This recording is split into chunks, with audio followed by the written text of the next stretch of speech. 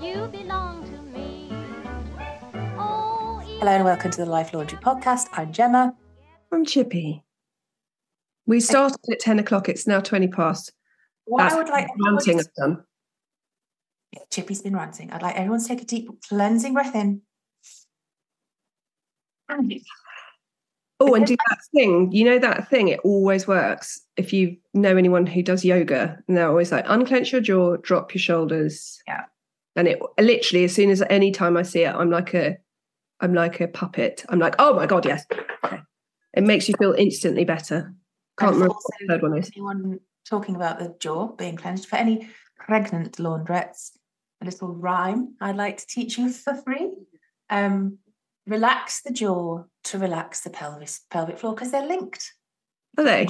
Your pelvic floor, everything just, I don't know how or why, something, I've forgotten it. But anyway, they're linked. So relax your jaw to release the pelvic floor. Helps in labour. I would therefore have the best pelvic floor ever because I've got such a clenched jaw all the time. Always. But my pelvic floor is not what it should be. So I've started today with a cleansing breath because I feel like there's been a shift in the world. When I was talking to you last week about the man in the van. Yeah. So a very similar thing happened to me last night. And you know what, ladies and gentlemen, this woman has had enough, because I don't think he wait to me if I was a man. This girl is a fire. I don't know what that is, but it just came to me. So it was, depending on what part of the world you lived in, right? I know this will apply to Chippy. We have had biblical amounts of rain over the past 2 or 3 days. So I needed to get some diesel. I am swapping my car. It's a shit heap. That is a completely different story. And what? But that's the car of your dreams. It is, but this is the thing. You shouldn't always get what you wish for. That's another lesson. I've got another song. You can't always get what you want. Yeah, so I will be swapping it for a hybrid because I don't want to go fully electric because it's our only car. Anyway, I'm going off on a tangent. So our local petrol station has 6 pumps, 3 of which were out of use because that part of the petrol station was completely flooded. So only 3 pumps were in use. At this point, it's hammering it down still. So everybody, I'm going to draw a diagram. There will be a diagram on Instagram. I will put it there because I have access to Instagram. So if anyone can't visualize this, diagram will be coming your way. So visualize 3 pumps. There are, the middle pump has 1 car in it. All pumps have a car. The first pump to become free is the furthest pump, right? Mm. I can get around. So there's a queue behind me of people wanting to get petrol. It's going onto the road. It's causing an obstruction. I can get round to release that bottleneck. So I go around, release the bottleneck, pull in and park at the front, making sure, and this is key, making sure that I have left enough room for the driver sandwiched in the middle pump to get out. Yeah. Driver in the middle pump has a small, like, Fiat type car. Right? A bit more than there. Huh? Driver at middle pump. Yeah. Right. He comes out, and I'm not judging him for this, but I'm just giving everybody context, right? He's about 19 years old. He comes out with a massive crate of like 24 Stellas. Obviously. Right. And then he's got an older dude with him. It looks about 40. He comes out with the same amount of Stellas. Right. Again, no judgment. Might have been going to a house party. Right. Just for context. Right. I'm in a car with all 3 of my children. We'd just been to Pizza Express. We'd had a very nice early dinner. Right. Homely. Awesome. Go on. Love Pizza Express. I don't think it gets enough credit. It's one of the only places I can take my feral children. I know, it's great, isn't it? Like about 4 o'clock every night, all mums just descend with kids and someone just pick something. Pizza Express to us closed during COVID, but I did not know about this until we moved. Oh. And literally week 1 in my new house, I was like, right, let's just take the kids 10 minutes down the road, Pizza Express. And then I was like, it's closed. It's closed. Change, cancel plans. We're not moving anymore. So I hear this behind me. And I said to Thomas, who's in the passenger seat, is he all right? I think I've not left him enough room. So I move up again, like another metre. Like, at this point, my petrol cap isn't even in line with the petrol pump. That's how much I've moved up at this point. I thought, I'll just wait for him to pull out, and then I reverse all the way back. So I take the middle pump, right? He makes a big song and dance out of getting out of this space, which is approximately 2.5 times the length of his car. He pulls up alongside my car. He winds down his window. Oh, no, So I'm like, we're on. So I wind down my window, and he goes, really? I couldn't hear him because it's pissing down. I'm like, what? I said, really? I'm going, what? Tom goes, he said, really? I'm like, right. And I was like, what's the matter? He went, really? Did you have to park there? I was like, it's a fucking petrol pump. He was like, I couldn't get out. I said, you're out now. Well, yeah, but it was really fucking difficult. I was like, don't fucking talk to me like that. Tom was like, calm down, calm down. And the dude next to me was pissing himself laughing. And I said something along the lines of, because it was all a bit of a blur, you can't fucking drive, don't get in a fucking car. Like, I feel so intimidated by him. And you know when you're so intimidated, you can't think. It's the proudest I've ever felt. And I was just like, I was shaking because I was a woman, and I'm not proud of myself for this because I do stick up for myself in situations, but I was shaking because I felt so intimidated. I remember I was thinking about this the other day, how my mum had overtaken a moped driver who we commented was driving badly, right? But she overtook him. She gave him loads of space and then pulled up to a junction, and he comes and he parks his moped and he sticks his head in her window. And she's like, I must have been about like 10. So my sister was about 12, 13. And he said, I've been a driver for 30 years and don't think that you can intimidate me. And I remember didn't have the mouth on me then that I do now. But I remember being like, I'm sorry, she's driven for longer than you, love, so fucking pipe down. B, you're sticking your head in her car window and she's got 2 little girls in the back and you're talking to her about being intimidating. Like, they don't think. I know, and I'm not proud of myself for swearing in front of the kids, but I was so intimidated that I just attacked. You know, like, he swore first, he was aggressive first, and he was just really unreasonable. I don't know whether that revving was him genuinely not being able to maneuver his car or him just making it hurt. But also, I know that, I mean, I swear in front of my kids more than I should. But actually, you like, don't show your kids you being like, oh, sorry. Show your kids you being like, no, fuck off. Don't speak to me like that. Also, I slightly wish that what had actually happened is Thomas had just unfolded himself from the car and basically towered over this guy's van. Wasn't it like the smallest car in Christendom? Like, what was he doing? I can't. But this is a funny thing, right? So then I'm still shaking in the car, and Johnny's like, you handled that really well, Mom. And I said, oh, I didn't. I swore. He went, no, you stuck up for yourself because he was out of order. And Tom was like, still on TikTok. It's the whole thing going, yes, you were out of order. He was out of order. Sorry, he was out of order. And then the guy, because he'd modified his car, you know, when like they drop it, right? He couldn't get out. You have to drive through the flooded bit. He couldn't get out. So I'm trying not to laugh. And I said to them, look, I'm not getting out of my car till he's gone out of the thing. I don't know. He could be anybody, right? You know. Anyway, so then I got out of the car after we managed to navigate his way through the puddle. And then this like big Volkswagen estate just went into that space that he just dramatized getting out of like that. Yeah.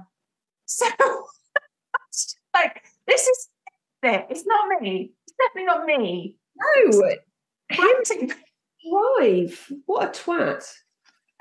So going back to what Chippy was ranting before, she said what she was ranting about affected her whole day yesterday, and it affected my whole evening last night because I was like questioning myself. Was I when you think back in retrospect, you're like, was that me? Did I do something wrong? Was I driving really badly? But do you know what I have noticed? ever since I've driven the car that I do, which is a Land Rover Discovery. Yeah, I was going to say. I get treated so differently by men, really. Well, maybe, but mainly by men. They have a preconceived idea about the sort of person that is driving that car. And the number of times that, I've been driving down the road, and one particular time driving down the M25, and some dude in a furniture van got annoyed because I wasn't driving fast enough in the slow lane. I was doing like 70, which is the speed limit, FYI, man in the furniture van, tried to sideswipe me. It's none of your fucking business how fast. Yeah, but he tried to sideswipe me, and me and Tom were in the car, and it was like, Tom was like, what the hell? And then he got in front of me and slammed his brakes. Ugh. It was odd. It's odd. So that's another reason why I am one of the genuine reasons why I'm swapping the cars, because I've never been treated like this as a driver. And I think it's the type of car. I was going to say, Land Rovers, I think, are inflammatory cars. Definitely. And I think, I'm trying, I keep getting caught speeding.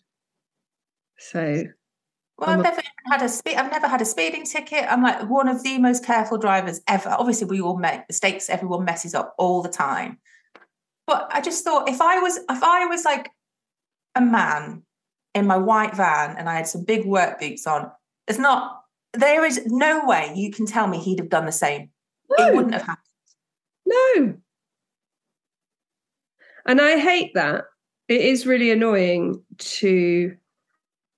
It was almost like he'd had a really bad day and he just saw the first person to take it out on, and it just was.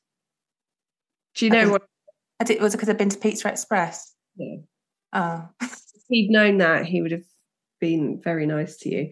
It is because he couldn't get his shitty little souped-up car out, and he had a mate in his car. Maybe. And so to make it not look like he's actually just incompetent, he blamed it on the woman in front of him. That's what it is. Men who can't drive, who think they can drive better than you. It's like one of the few things I'm good at, although I do get caught speeding. But I get caught speeding, it's attention deficit disorder. It's always, I'll be going at 42 in a 40. In a 20. Like 39 in a 30. I'm not doing crazy speeds. And I've done my speed awareness course, so I know why that's dangerous speed. It's not that I'm being thoughtless about it, but if I'm going at that speed, I'm like, my brain is doing other stuff. There's something that I want to talk about today. Oh. And I think it's quite intellectual for us all as a collective to ponder upon, actually. So you all know the journey that I've been on recently with Taylor Swift. I've come out the other side, everybody, right? I didn't know where that was going, and I was like, God, we haven't caught up in ages if this is going to be about thing. But yeah, we know about that journey, yeah. So I have been watching a drama, that's the only way that I can describe this, on social media, that I would like to extrapolate out to just social media, famous people in general, right? So what happened was, I'm going to keep this very brief. What happened was the pre-sale tickets went on sale on Tuesday for Taylor Swift, and it was only for American fans, and you had to sign up for a pre-sale code. Not everybody got one. They had to log in at like 10 a.m. and there was people on TikTok lives trying to get their tickets. I have never seen such it was carnage, right? There was people logging in and they were about to buy their tickets, and then all of a sudden it was like, sorry, these tickets no longer available. When I say these people had seconds, they genuinely had seconds to choose their tickets and check out. So much so that people were panicking and just clicking tickets and buying tickets for like $1,000 that they couldn't afford. Yeah. Like the cheapest ticket was like $400. These are like college students. I kept looking at your lovely nails and getting jealous. it was awful. It was really awful to watch because these people are so invested that it's, for some of them, it's almost like a religion to them. Yeah. And that's, I'm no way being disparaging. They are just, it's part of their personality and they've been a fan for years. And people were in the queue for 5 hours on Ticketmaster. People took time off work, people took time off college, off school, etc. Right? And then when they eventually got into like the ticket buying bit of Ticketmaster, they could see these tickets disappearing in front of their eyes, and they panicked and ended up spending way too much than they wanted to for, in some circumstances, really, really bad seats. And have you ever heard of dynamic pricing? Yeah, but explain it to me. So dynamic, I didn't know what it was, but dynamic pricing is where you often see it in hotel rooms where it's like supply and demand. So if you've got like the Olympics happening in that city, dynamic pricing will mean that that room in the Premier Inn might be 3 times as much as it would be normally, right? Yeah. But the dynamic pricing was turned on for these Ticketmaster tickets. So if you can imagine, you've got unprecedented demand, you've got hundreds of thousands, if not millions of people trying to buy, and these tickets were just going up and up and up and up and up in price, right? So lots of people gave up. Then they had like another sale yesterday for people that were Capital One customers, and they had the same experience. And then general sale goes on sale Friday, so tomorrow, because we're recording this on Thursday. And then what happens is, whilst these people are still in the queue, other people have noticed on StubHub, which is a ticket reselling site, that there's Taylor Swift tickets that had been bought in that sale. One was going for $50,000, right? It is remarkable. And I was watching this, obviously, from the UK going, oh my God, like I have never seen anything like, even Take That tickets when Take That were massive. Never seen anything like this before. So obviously, because the Taylor Swift fans are so invested, they've switched. And who do we think they've turned on? Taylor Swift. Have they? And now, not all of them, a lot of them have suddenly realised, and this is what I want to talk about, is that Taylor Swift is there to make money. And one thing that really, this one woman I was watching on TikTok was bereft. That's the only way. She was so distraught. She said she's been saving up for this for about 16 years. She'd never been able to afford Taylor Swift tickets. Now she's blah, blah, she can. She didn't get tickets. And she was saying things like, Taylor Swift and her albums have been like a support to me, sort of a therapy really throughout a lot of really bad stuff that happened. And I thought Taylor was my friend. And I was like, And there's this thing called parasocial relationships, where you've got a celebrity, Slash or someone like that you know a lot about as a fan or someone who follows them, but they have no idea that you exist. Don't say these words. Isn't it awful? Like, so I, as a fan of, like, let's say, Mark Owen, right? I don't know a lot about Mark Owen, really, but I know more about Mark Owen than Mark Owen knows about me. That's what you think. It's like, we got to get on the Teen Tom wagon. So a lot of these fans, and I feel awful for them, have had this moment in time, quite traumatic, when they've realised that dynamic pricing was put on, which meant that most of them were priced out of a ticket. Some of them panicked and bought a ticket that they couldn't afford and are now in debt that they can't afford. And they've suddenly realised that it's kind of all about the money. And Taylor Swift, while she does care about her fans, I think I have questions though. Yeah. How much would she?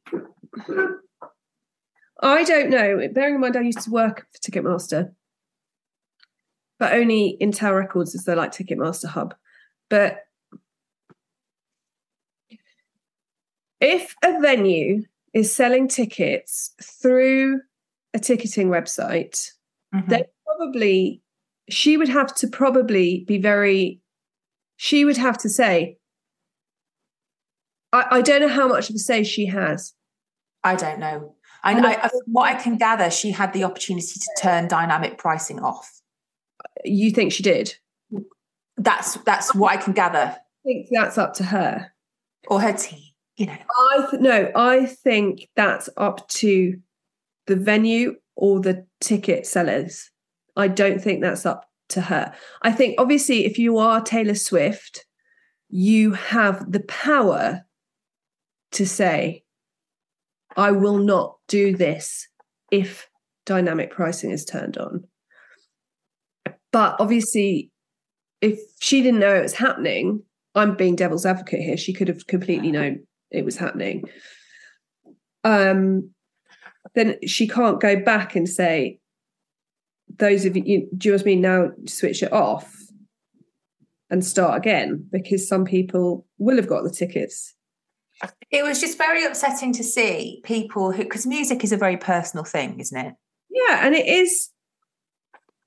That's the whole thing about good songwriters is, you know, making it feel like you are either speaking to the person listening or you are able to vocalize a feeling that someone else is feeling. So I'm not a big Florence and the Machine fan, although I did see her, I stood next to her while she was singing at Jules Holland, because I was with a client who was going very on. tall. Very tall. But I was with a client, so I had to be like right up.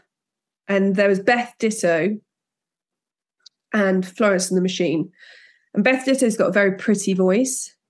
But then Florence started singing and it was like awe-inspiring. So she's got a very good voice, but it's not really my kind of music. But her song "Shake It Out" is literally, if I could vocalize some feelings, and I'm like, that is a talent. If you can do that, you forget how, for that person, for that, you know, single mum through lockdown who's got earbuds in to get some peace, that is your adult, that is your person vocalizing how you feel. That is also helping an emotional release in some way. And I think it's probably quite easy to forget that power, especially with Taylor Swift, because everywhere I turn, Anti-Hero is playing. You know, there's a lot of TikToks about it and people doing funny stuff. So everywhere I turn, I'm hearing that song. She's very clever in the way she does her music, because something came on the other day. Trouble came on the other day. And it made me think about it, because obviously you'd been banging on about Taylor Swift. And I was like, oh, she's clever because she switches it. So like, she's empowering because she switches the narrative. So the whole point of Trouble is, it's my fault because I knew you were trouble. I'm not singing a love song about how you ditched me and you're mean. I'm singing a love song about, I'm upset, but I knew what I was getting myself in for. And it's the same with Anti-Hero, where it's like, yeah, I'm self-sabotaging. And that's so clever because that speaks to so many people. And I think that must be a huge responsibility. So to conclude this part of the podcast, I shall not be trying to get Taylor Swift tickets. I'm not that much of a fan. I would much rather leave it to the real fans for the UK. Like, seriously, it's really funny that you were talking about this, because I saw an interview with Kurt Cobain the other day. Obviously not from the other day, but they were told how much another band charged for their tickets. I can't remember who the other band were. But yeah, the interviewer was like, it might have been someone like Madonna. You know how much Madonna's charging per ticket? And it was something like $70. And all three of them are like, what? That's how much they're per person? Because for them, it's like, we want people to come and see us who want to come and see us. And obviously it's different if you're a grunge band, because grungy sort of people want to go and see you. But it's the same as you were saying at the beginning about Taylor Swift. Like, there's lots of students and younger people, and her audience is probably made up of a lot of people who are vulnerable or who are needing that. Yeah, exactly. And I think a lot of people used her albums as like some sort of therapy, and it was really upsetting to watch. It was just fascinating, but God, upsetting to see this. One woman, I was watching this live, and this woman was clicking. She was clicking so fast, and she was like, the tickets. And she was just trying to get tickets for her daughter for Christmas. She was like, the tickets are going before my eyes. They're literally disappearing, because she had like this diagram of the stadium, and like all the little blue dots for available tickets were just disappearing. And then she was, oh, 2 tickets. And she was like, they're $3,000 for the pair. Can I afford it? Can I afford it? And she got someone behind her going, just buy them. And she just bought them. And then she was just sat there going, I don't have that money. I mean, obviously it got taken off the credit card, but there is a good thing that came out of this story. I'm watching these people on the live, and I'm thinking, I wonder what would happen if I just trotted over to ticketmaster.co.uk. Because last Saturday, ladies and gentlemen, we all know that I reminded you all to go online and get Peter Kay tickets. Did any of you get tickets? Did you get tickets, Chippy? No. So I forgot, right? And then I remembered at like 11:30, I was like, shit, everybody get your laptops out. So me and Mike had the laptops out, and we joined, and he was 250,000th in the queue.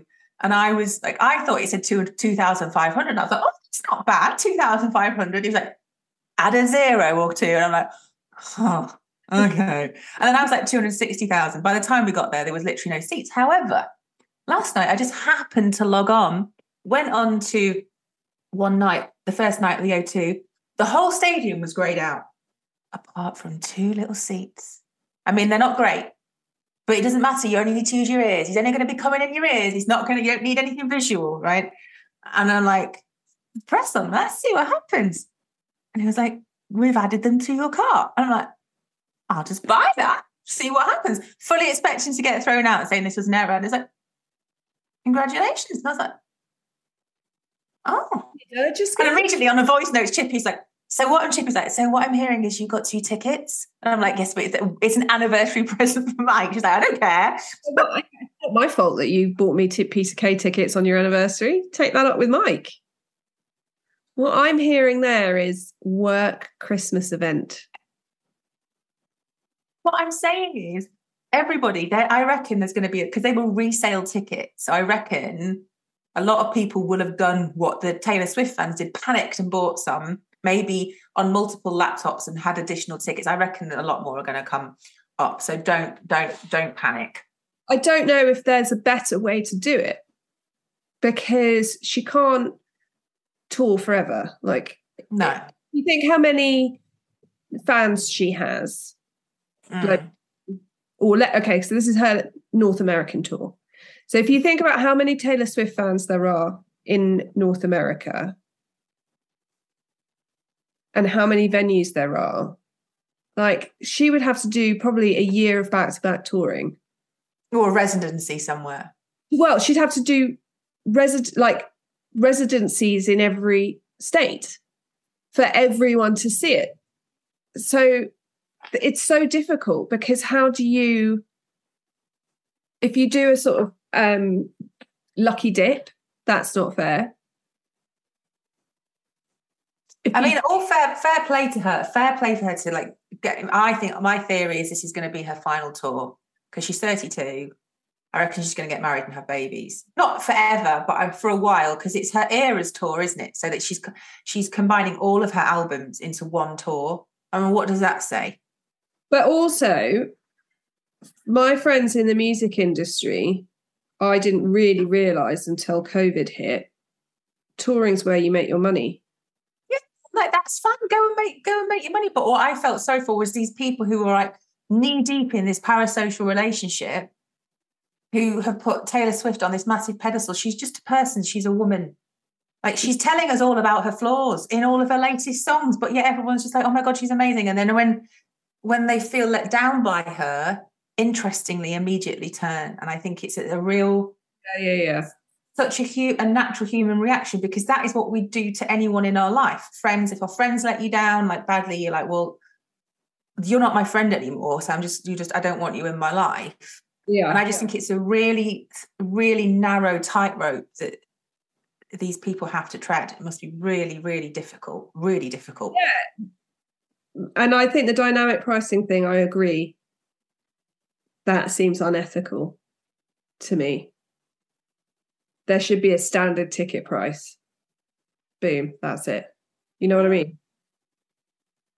Yeah.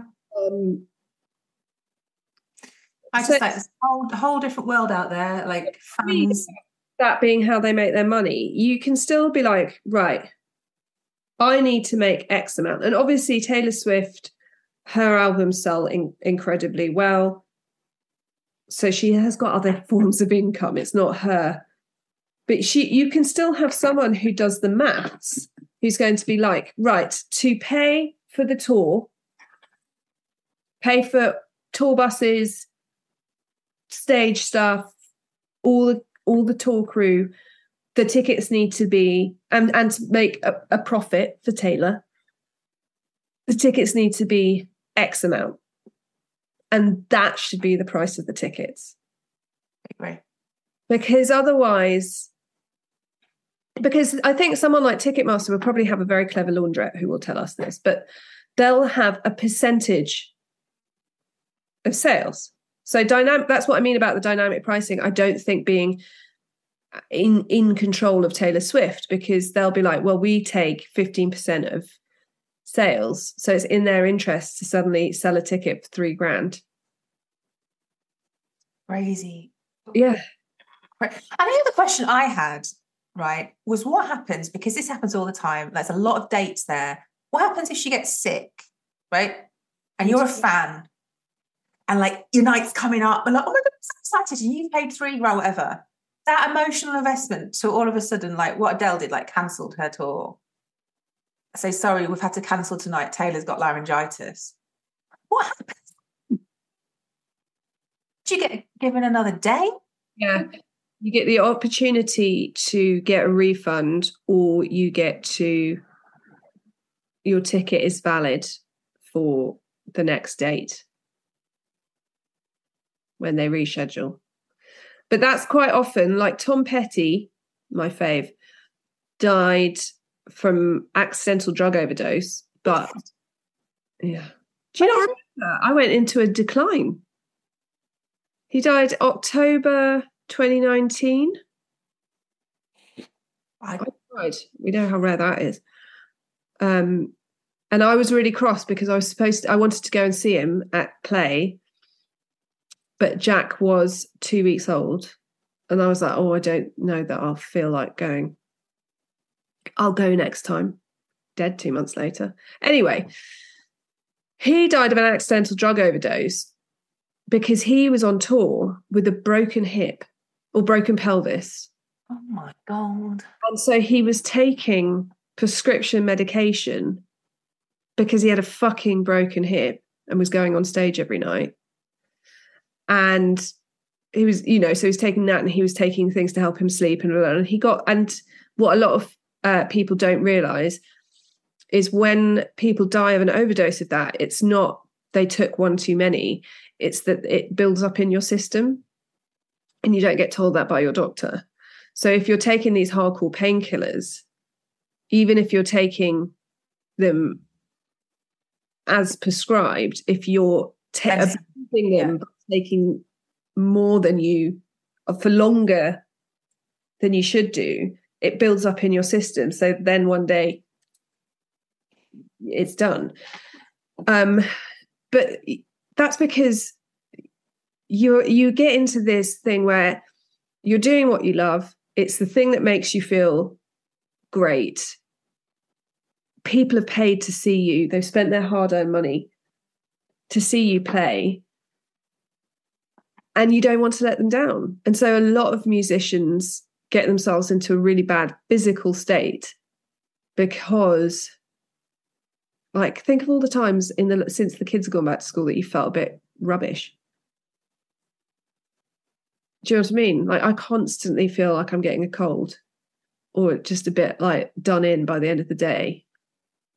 So you can see why it happens, because you just suddenly have got this weight of responsibility of like, and it often, obviously it depends on the person, but if you're really in tune with your fans and like emotionally in tune with your fans, you will be like, that student has just spent their student loan, which they're going to be paying back until they're 40, on tickets to see me. So I can either cancel this because of my broken hip, or I can take a fuck ton of painkillers and get on stage and do it. Do you know what I mean? I think it is a very difficult, I think it's overlooked at how difficult. Yeah, and it sort of makes you sort of, I'd hate that. I'd hate to have that weight of responsibility. Yeah, because you feel responsible. Let's bring it back to Gemma. But whenever we've had business meetings or when you were developing the app and you were in an app hole, or when you were redoing the website or writing a book or whatever, you were always very much like, I always want the principles to be for free. I always want there to be something there for somebody who can't afford the app or who is in a desperate position and needs help now. You've always been very much like that. I want, if you do an ad, if you do a sponsored post, there have been times when we've been approached and you've been like, but that I would never use that, or that's just unaffordable to, do you know what I mean? I feel like you are very ethically responsible, but it's in a completely different field. You're creating content. Yeah, but then like magnify that out like 55,000 times. But what I mean is you're creating, but you're creating content, which obviously is you focused, but quite often you can do it. Like if you've been ill, you've messaged me and been like, I'm in bed, but I'm just, and it will be doing something from your bed, right? You're not having to go on stage. No. And that's the thing, is that I know that you feel really responsible doing what you do, but yeah, magnifying that by... If I was Taylor Swift, I would already be having anxiety about how I cannot get sick for the next 2 years. Yeah, but also like, imagine you've gone from, when did she release her album? 2 weeks ago? 21st of October. All right. Going from that, where it's, 30-something mother in Kent. Yeah, but I stream it for free on Spotify. But she still makes money from that. Yeah. Contemplating not going to sleep because she wants to be there when the album drops, and like, you were really excited about it. Yeah, and it was such an amazing thing to be part of, because I'd never experienced anything like that. Even like with Take That, just watching it was just like... Yeah, and there is something about Taylor Swift where you're like, where if I had daughters, I'd obviously want them to be into Pink. I love Pink. But like, for me, she is great. She always looks horrified if interviewers ask her about her love life. She's always like, no, I'm here with my friends. Like, I love that. She's always very much like, no, I'm hanging out with my female friends. Why would I care what boys think I look like? Or do you know what I mean? And I think that's a very positive image. But also, she must now be, like, having been everyone on social media talking about your album launch, and everyone on social media playing anti-hero and looking at your videos and thinking you're amazing. to now having those people crying because they've spent their children's college fees on shit Taylor Swift tickets. Yeah, one woman was going, wedding fund, Taylor tickets, because that's how much money she was.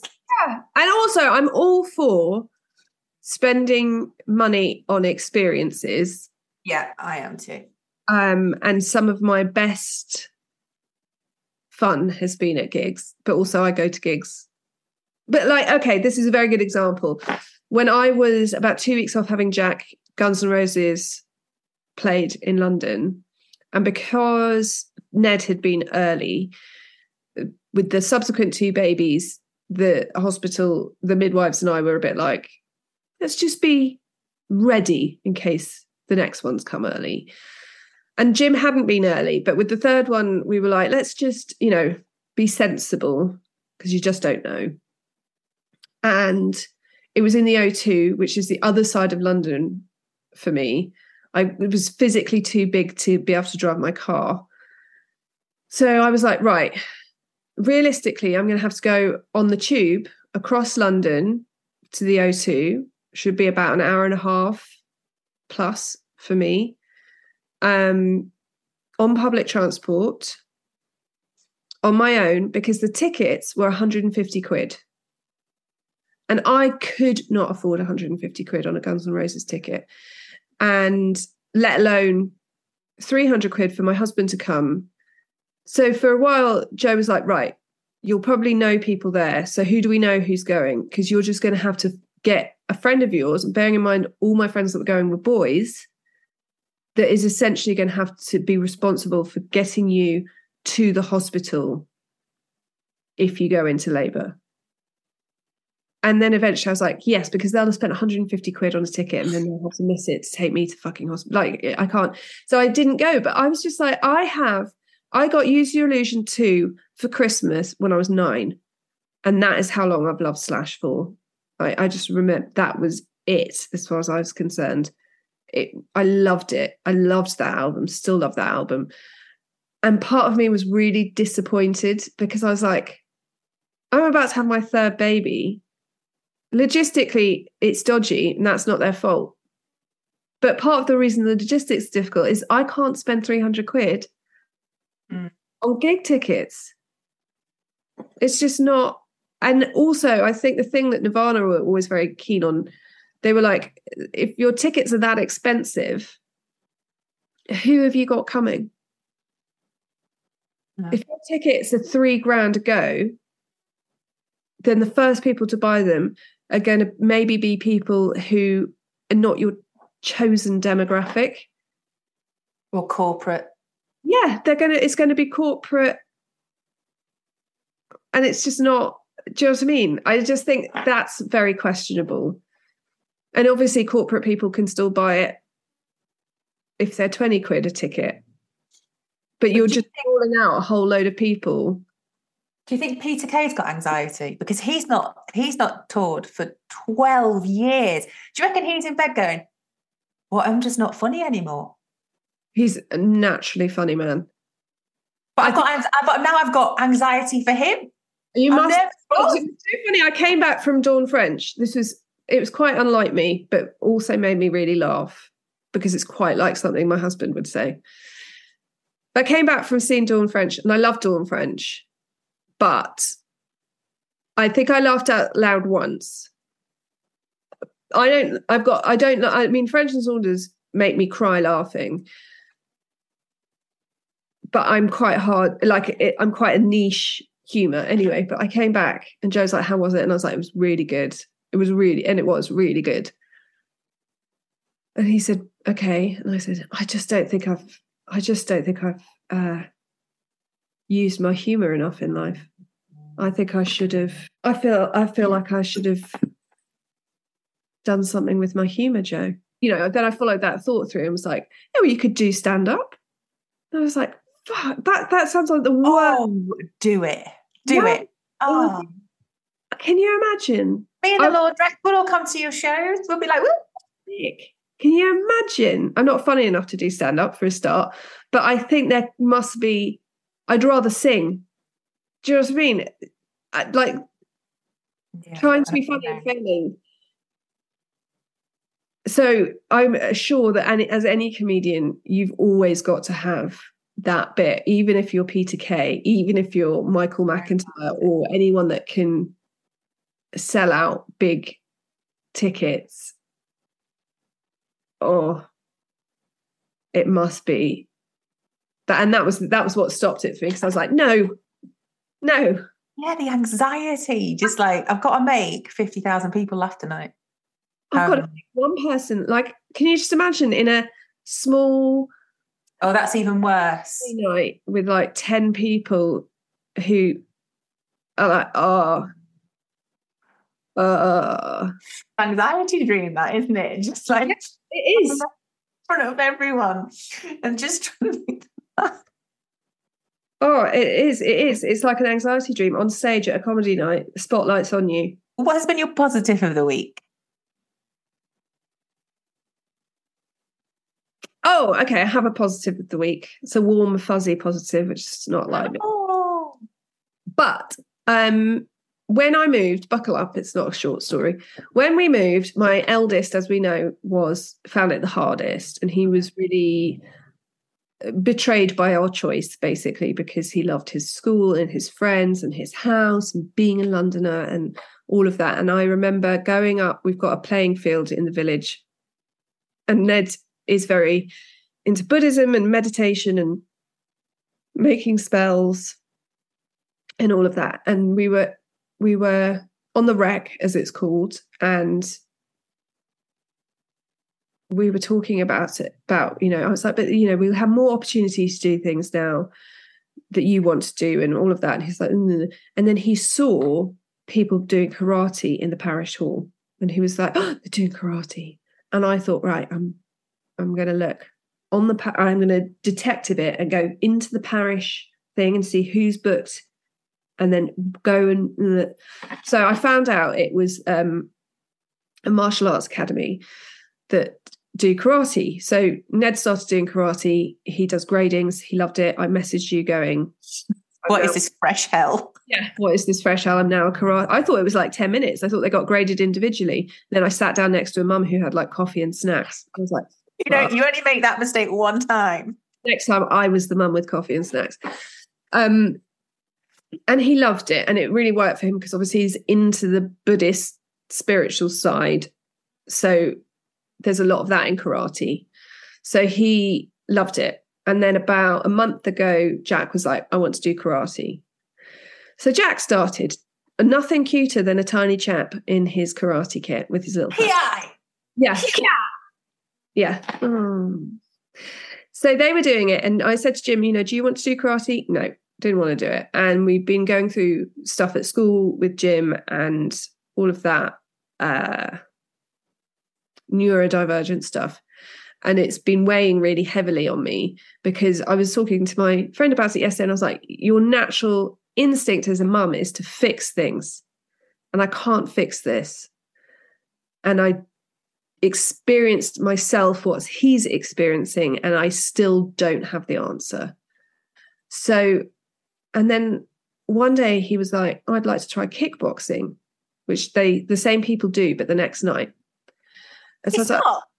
I think it's the same. Does it begin with an S? No. Oh. Full Marks Martial Arts Academy. It's very local. Okay. Anyway, so I was like, okay, well, so I emailed the lady and said, can he do a trial day? And he loved it. And I watched him. And once your kids go to school, like if you've been taking them to play groups or play dates or whatever, you observe your child. But once they're at school, there's a whole load of things that you don't observe them doing. So I was like, okay, I haven't seen him in this kind of setting before. And he does stand out as being unusual, but they are so lovely with him. He stands out as being unusual. Nobody batted an eyelash. Nobody looked at him. Do you know what? I'm going to just jump in for a second. Yeah. I think our generation, people, if you were in any way different, you were, but I think it's so much better now. It's so much better on the whole.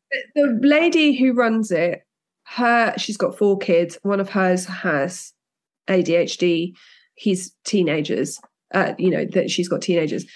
So she really understands it. And she was like, we've got loads of every different kind of kid comes here. Yeah. And kids nowadays are definitely more, we used to not, the school that I went to was not accessible for anyone who was disabled, for example. No, because we didn't know anything. We didn't know. Problem with the school, that was just accepted that school was not accessible.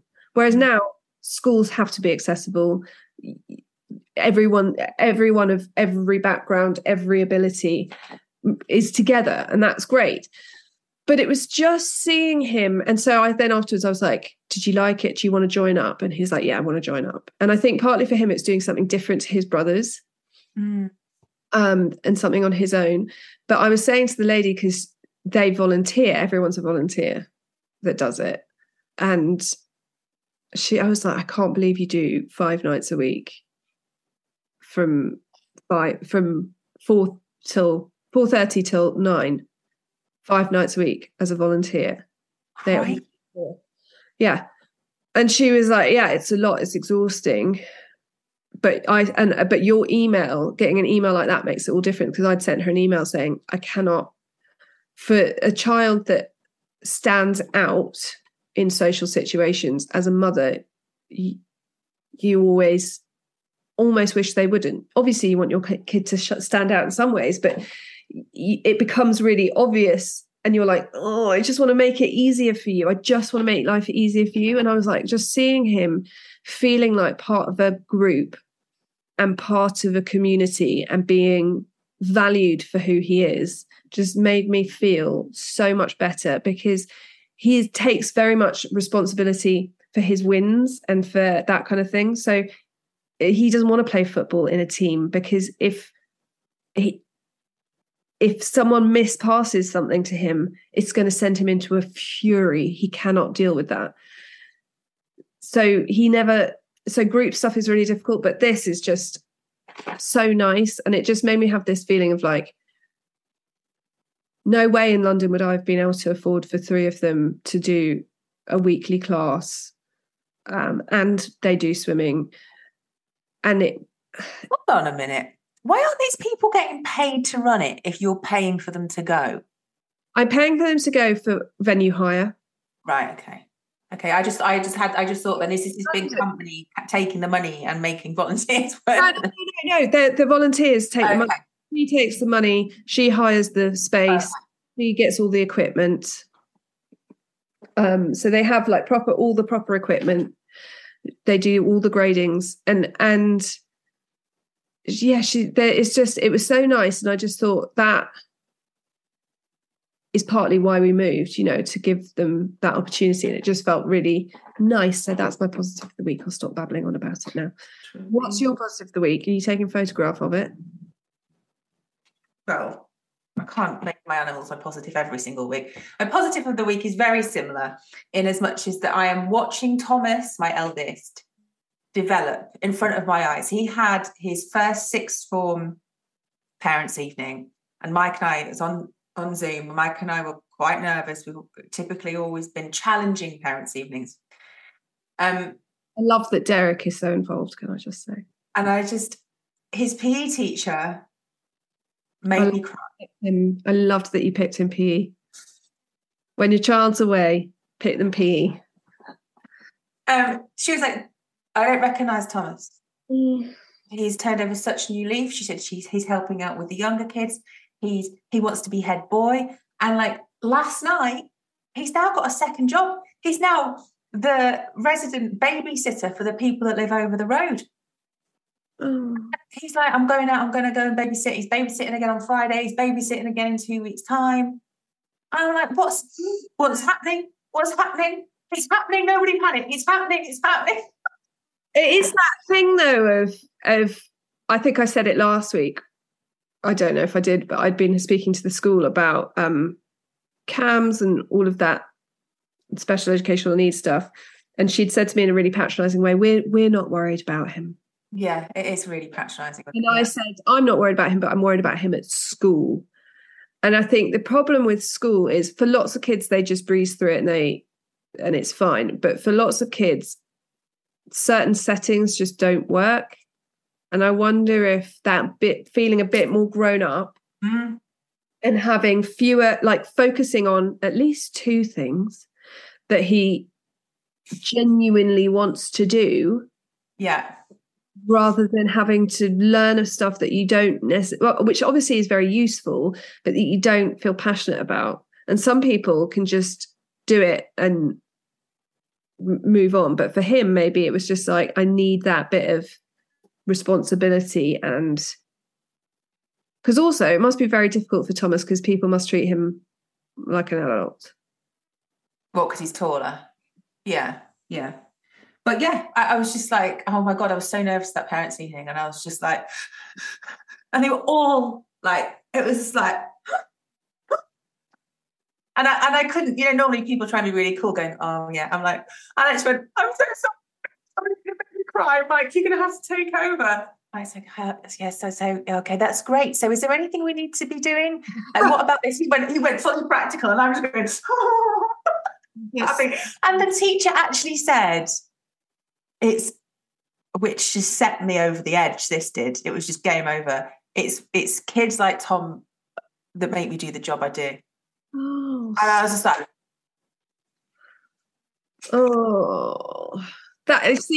yeah. And also that's so nice because he's, I mean, how for me, Thomas's secondary school went very quickly. Yes, it did. And then A-levels will be done and then they're an adult. And he's gone. Yeah. And that he's like, and he said to me, I can't wait to move out at 18. He said, does that upset you? And I was like, well, actually, yes, but I feel like I've done something right. That you're excited about starting your life and being independent. So obviously it would be awful. It's also quite exciting. And I want them to go and experience stuff. Yeah. Look at us, proud parents. I'm proud because my weird child has found somewhere to be weird with other people.